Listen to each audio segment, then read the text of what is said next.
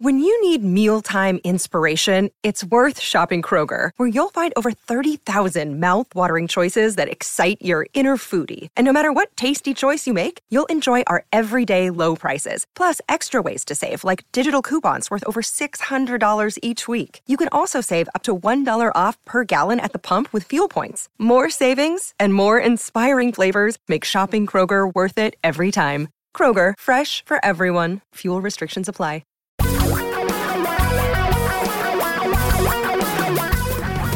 Reality radio for a really great future. We're talking real money.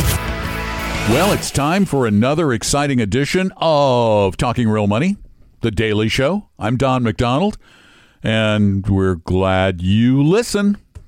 Truly, I'm very thrilled that so many of you listen all over the world, it turns out. And we're here to talk about something financial and answer some questions and try to help make your financial life a little bit easier to deal with, particularly when it comes to investing.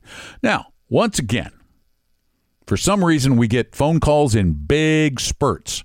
We had a bunch a couple of weeks ago. They tapered off, and we haven't had any for several days. So if you want to get your question answered on the podcast, you can call it in to 855-935-TALK, 855-935-8255, anytime, day or night. Call it in, leave the question on our cool little electronic digital service thing, and I'll take that audio, put it into the podcast, answer your question as best I am able, and as honestly and honorably as I am able. You can also send your questions in, and we're getting a lot of those through the Talking Real Money website, where you got a host of great stuff to check out. Go to the Talking Real Money website and check it all out. Today's topic. Oh, I know I've probably covered it a lot. I covered it over the weekend, which will be in the podcast over the next couple of days. Actually, no, I take that back. It's time for a program note. The weekend podcast will actually be delayed until Thursday and Friday because I'm not doing a daily podcast on Thursday or Friday, because I'm going to be in the Seattle area, flying most of the day on a plane on Thursday, getting to Seattle from Florida, and then the whole day Friday in meetings and getting everything together for our big annual Retire Meet event in Bellevue, which I'll be doing all day Saturday. We'll have a show then, but a lot of that's going to be guests with Tom, because I'm doing some keynote speeches things. And then Monday, I'm not sure if there'll be a daily podcast. Tuesday, I'll be in a plane all day, back to the regular daily podcast on Wednesday. So we'll have a podcast every day. We just won't have any double feature days this week. Today's topic, as I was starting to tell you about, is something we discussed a little bit last week.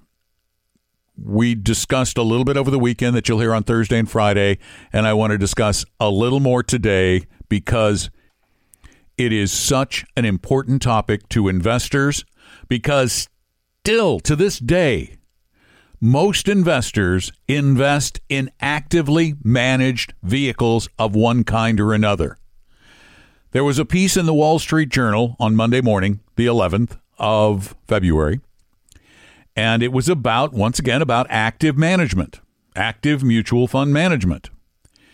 And the gist of the article was active managers said, hey, cut us some slack. You guys are too hard on us. It's hard to do better than the market when the market's going up.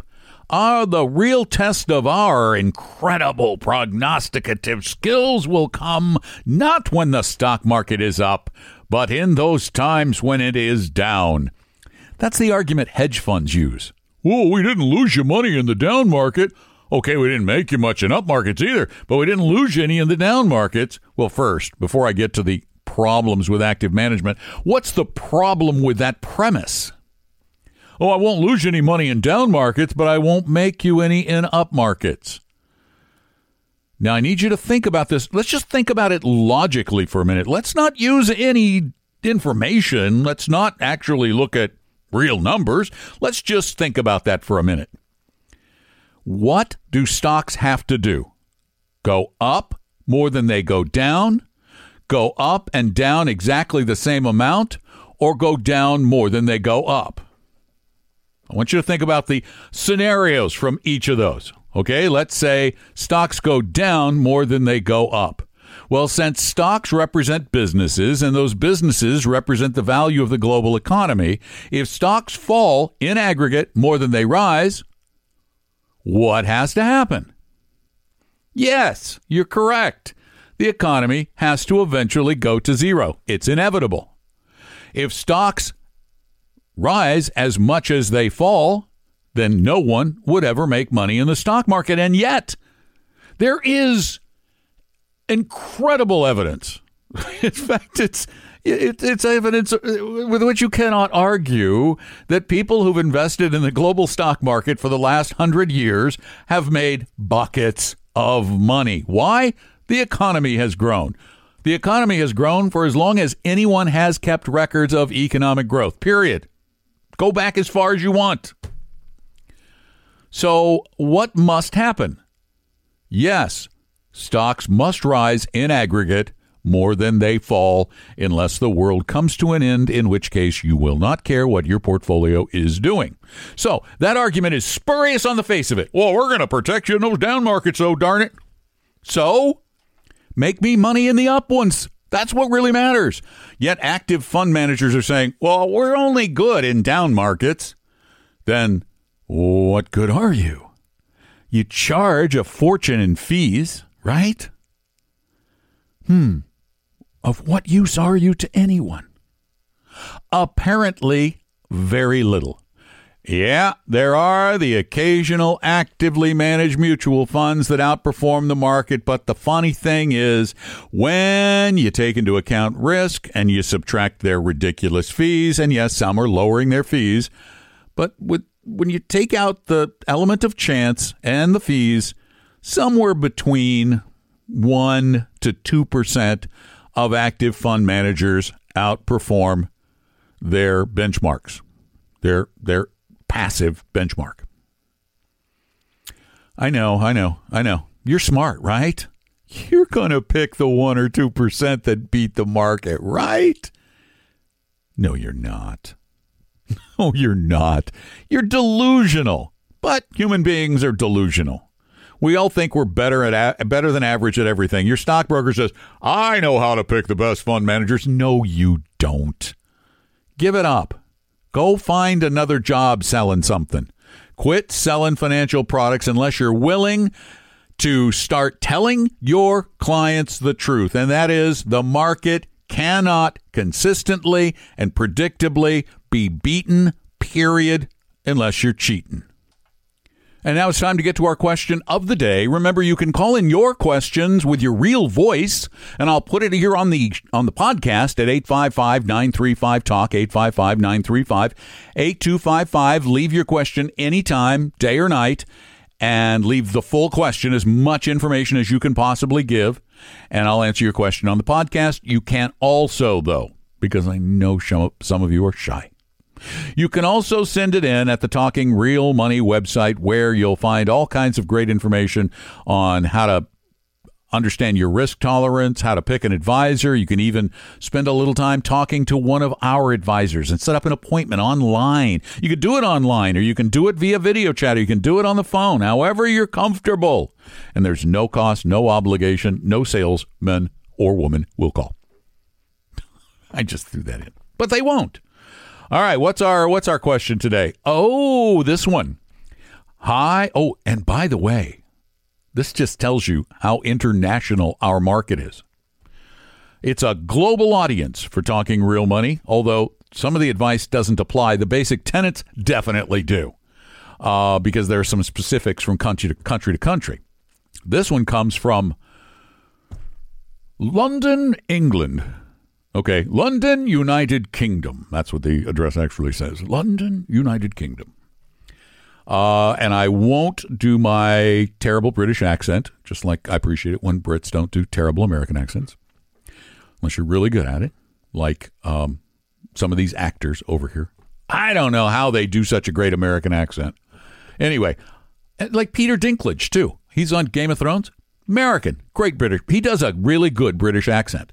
And then you see somebody like Andrew Lincoln on Walking Dead, and you go, wow, he's not from Georgia. How is he doing that?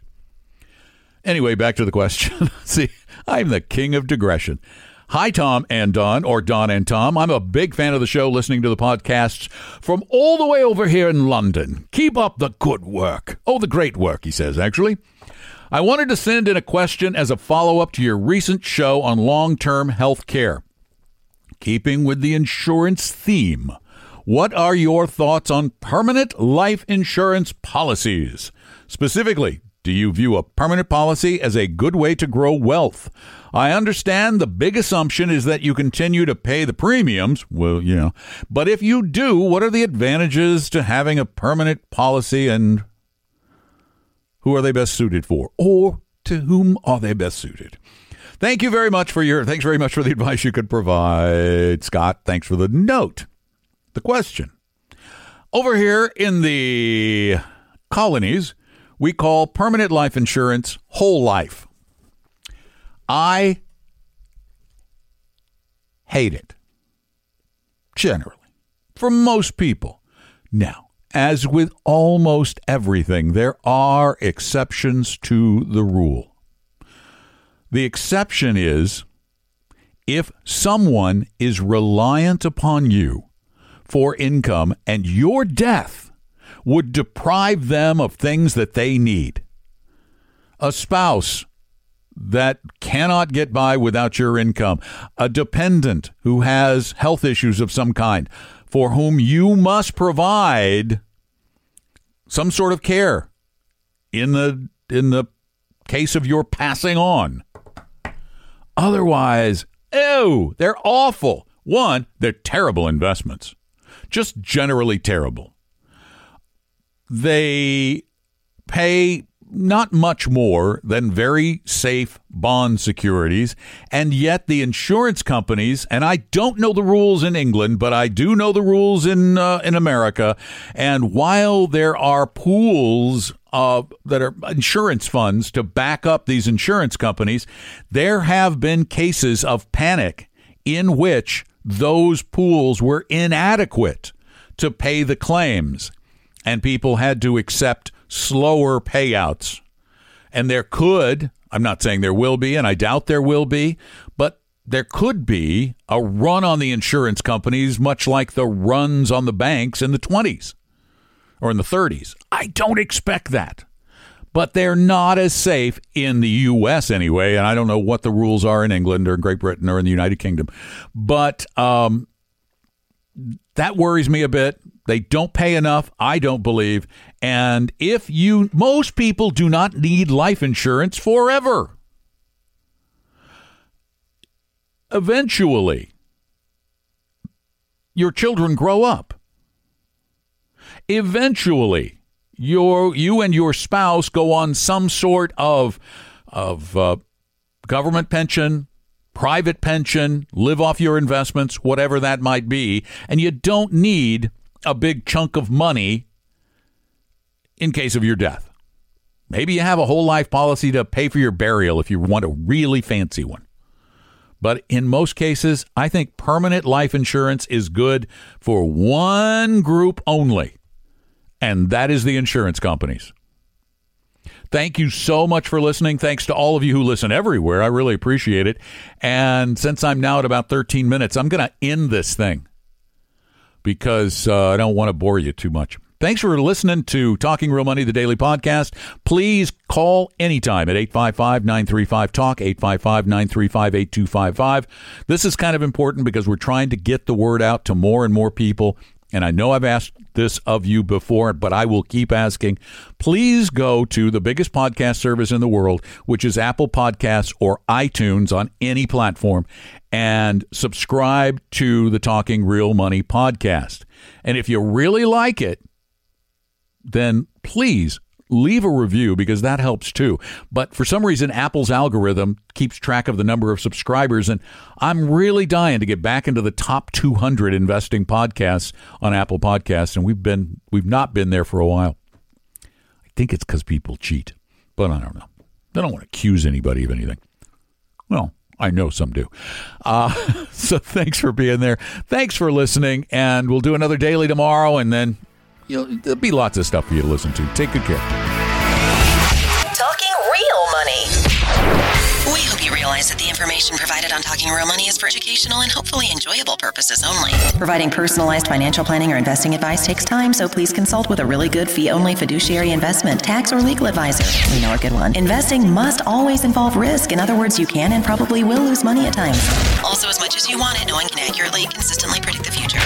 So past performance doesn't tell you a darn thing about what the future will bring. Unlike many other programs that say something similar, Talking Real Money is not trying to get you to buy or sell any financial products or securities. Instead, the program is provided as a public service by Vestry, a fee-only registered investment advisor. Thanks for listening, and please visit TalkingRealMoney.com for more information and disclosures. That should keep the lawyers happy.